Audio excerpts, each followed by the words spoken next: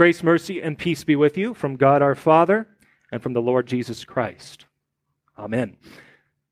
When I was about 8 years old, I was at my grandma's house playing with a bunch of other kids, and we were free to roam as we pleased.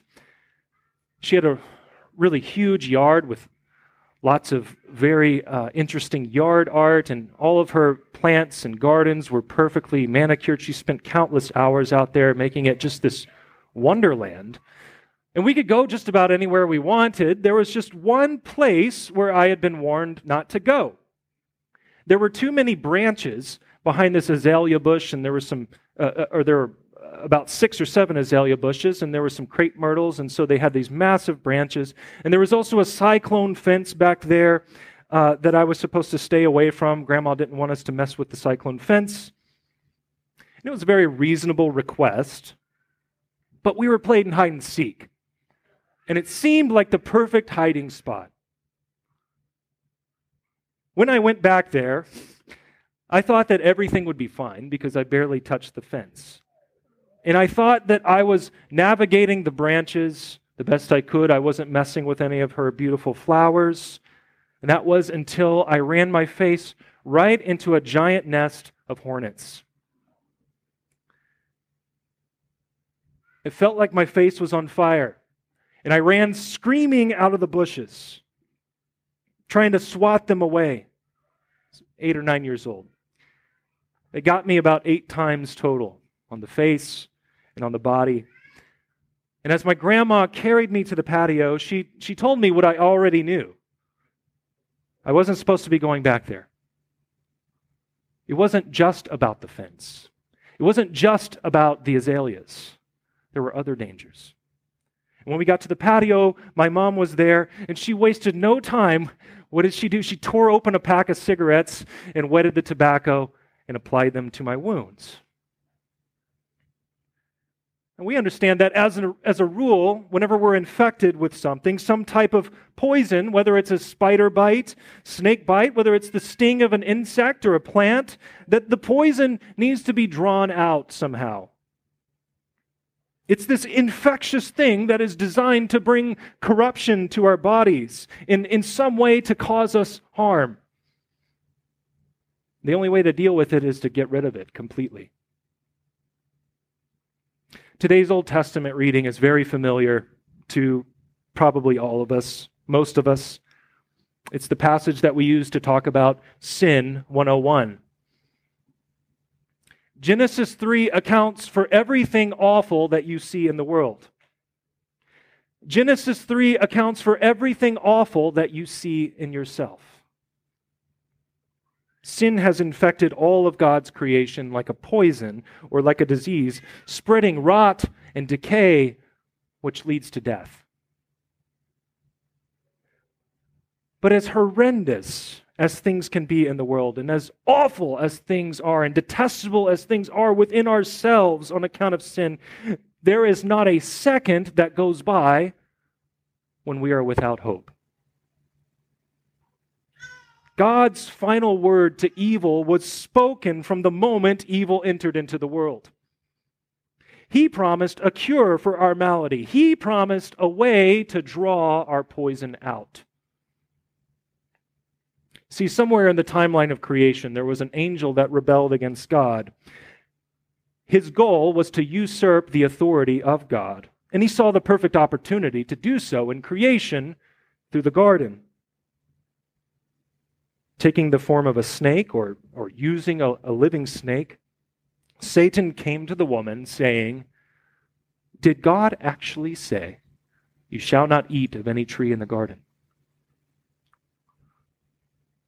The devil wants to usurp God's authority by usurping his word. Our first parents had the freedom to enjoy everything in creation with only one prohibition, one small word of law. Don't eat from this one tree. Why would God forbid them from eating from that one tree? The very fact that we're asking that question already reveals that we have given in to doubts about the goodness of God's command. So I just took the blinders off of all of us. I asked the question and you all said, yeah, why would God ask that? And then boom, there it is. We all have a sinful nature. We all doubt God's goodness. This is the trick that the devil pulled. Perhaps God is holding out on you. Perhaps there is something more that you need than what he has already provided, than what he has already said. When we struggle to keep from doing what all the commandments prohibit, it's often because we believe that God is keeping us from true joy. He just wants to keep me from going behind those azalea bushes because all he cares about is that cyclone fence. Now here was Satan's clincher. You will not surely die, for God knows that when you eat of it, your eyes will be opened and you will be like God, knowing good and evil. The first move was to get her to doubt God's word, and the second move now is to get her to usurp God's authority in her heart. Being like God, knowing good and evil, sounds kind of benign, but the motivation behind it is the desire for autonomy. To be our own gods, to decide for ourselves what is right and wrong, what is good and evil. And this is at the root of every sin. The poison that infects God's good creation. We all want to be our own gods. And in that moment, the woman saw that the tree was good for food, that it was a delight to the eyes, and to be desired to make one wise. A triple temptation that was too much to overcome, and she ate. Keep that in your back pocket. And her husband just as shamefully ate at her behest. And shame it brought, because once their act of rebellion was complete, the first thing that they did was sew some fig leaves together to cover their nakedness, and then they hid themselves from God, as if that's even possible.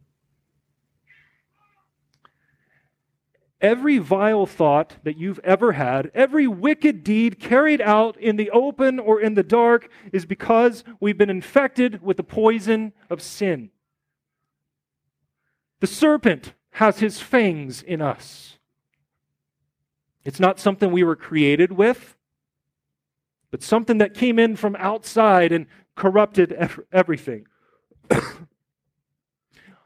But here's where the analogy breaks down, because sin is not a substance like poison is. Rather, sin is a disposition within the human heart, a disposition that causes us to turn away from or to hide from God. That's the poison we're dealing with.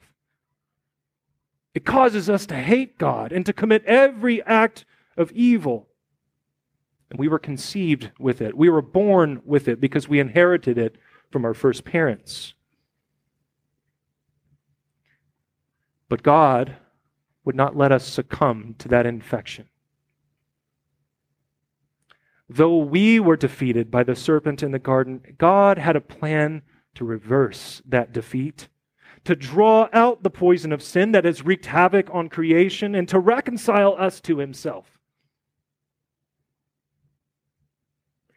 And though he would go on to pronounce curses upon the woman and upon the man, curses that you and I know very well and that we experience every day, he first pronounced one upon the serpent. And it was a curse upon the serpent, but it comes to you and I in the form of a promise.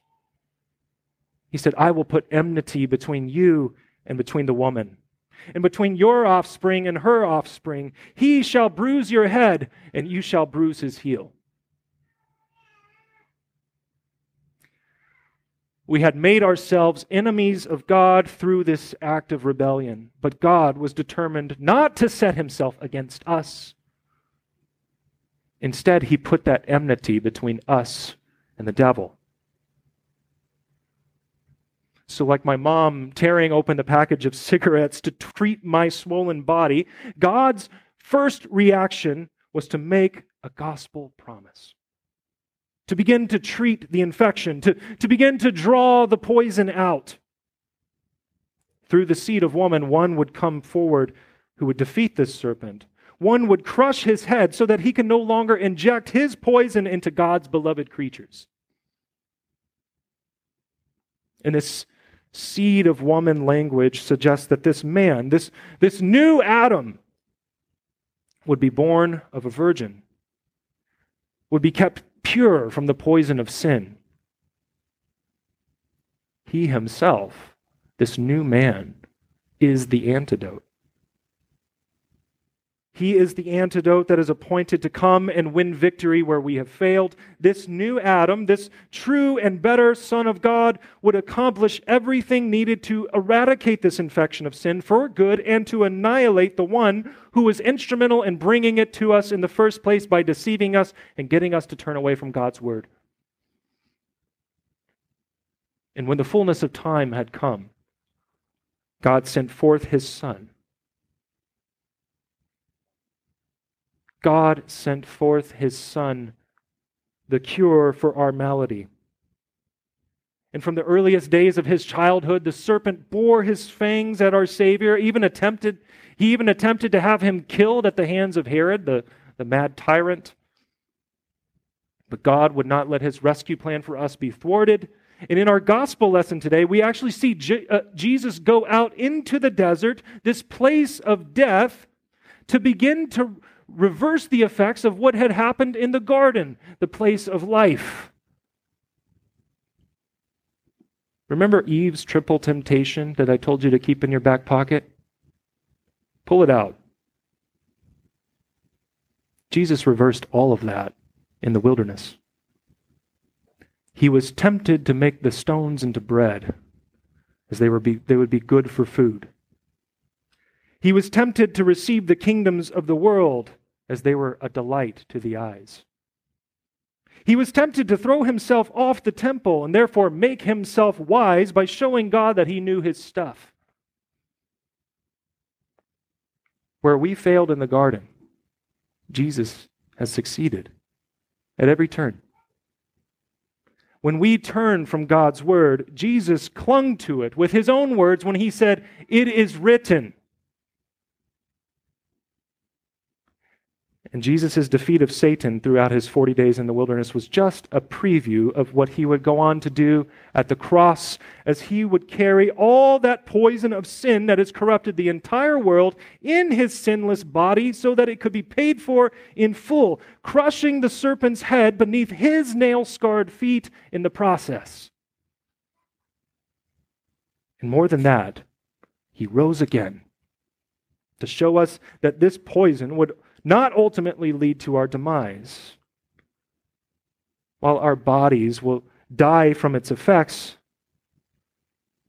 he has overcome the grave, so that we who are united to him will be raised as well. On that last day, there will be no poison to speak of. There will be no devil, no death, no sin, all gone. The curse will be lifted once and for all. Now, to prove it, what is the first thing that Jesus did whenever he came alive in the tomb, whenever he was quickened? Before he came out of the tomb, what is the first thing that he did? We confess it in the creed. He descended into hell to declare to the serpent that he had been conquered. Who was next? The women who came to the tomb. And then who was next after that? The men. Sounds a lot like the garden, doesn't it? To the serpent, to the woman, and to the man, there were curses, and now in the resurrection of Jesus, all of it reversed. When we think upon the world and all of its ills, whenever we think upon the hatred, the strife, the debauchery, the vices, the killing, the fill in the blank, you and I have an answer as to where it comes from. But as we've begun Lent, our focus is not on what's out there, but on the venom that courses through our own veins. The sin that dwells within us that we can do nothing on our own to get rid of. We ourselves deal with this disease every single day, the same one that Adam and Eve fell prey to in the garden. We turn from God's word any time that it grates against our sensibilities. We put our fear, love, and trust in all of the small g gods that we have made rather than in the true God. And every act of sin that we commit today, as you go throughout this day, any act of sin that you commit will be because in the deep recesses of your heart, you still think that you know better than God. We think that we make better gods than the one who is. But rather than covering yourself with the fig leaves of your own righteousness, see your sin for what it really is. High treason against your loving Creator. And yet, He has not left you without a promise to believe, has He? He has not left you without a better covering. He has not left you without the true righteousness of faith that lays hold of Christ. He has provided for you an antidote that He has begun to administer to you in the means of grace, in the Word, and in the sacraments. Hear the word of Colossians 2 today. In Jesus also you were circumcised with a circumcision made without hands, by putting off the body of flesh, by the circumcision of Christ, having been buried with Him in baptism, in which you were also raised with Him through faith in the powerful working of God who raised Him from the dead. And you, who were dead in your trespasses and the uncircumcision of your flesh, God made alive together with Him, having forgiven us all our trespasses by canceling the record of debt that stood against us with its legal demands. This He set aside, nailing it to the cross. He disarmed the rulers and authorities, the devil and his demons, by triumphing over them in Him, and has put them to open shame. He has put all of your enemies, the world, the sinful flesh, the devil, to open shame by triumphing over them through the cross and through the resurrection, the same cross and resurrection that you have been baptized into. You see, the same promise that God made all the way back in Genesis 3 has come to its fulfillment in everything that Jesus has done for us. And God brings that victory now to you here in time through the means of grace. So during this Lenten season, as you continually repent and turn from sins, do not depend upon your own abilities to stand against the devil and his lies,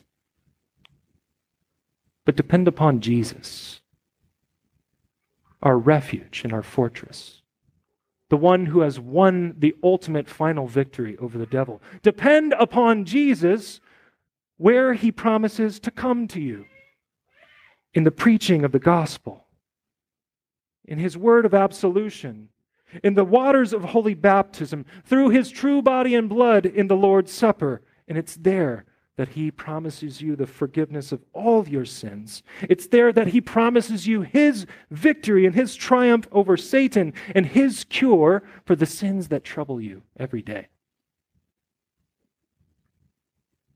And by trusting in what He does for you through these means, you are simply trusting in what God has said.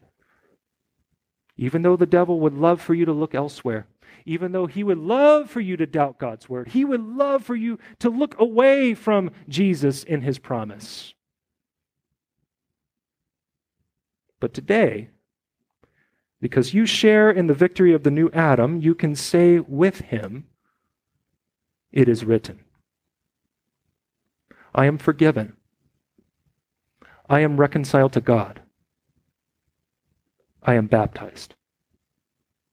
In the name of Jesus, amen.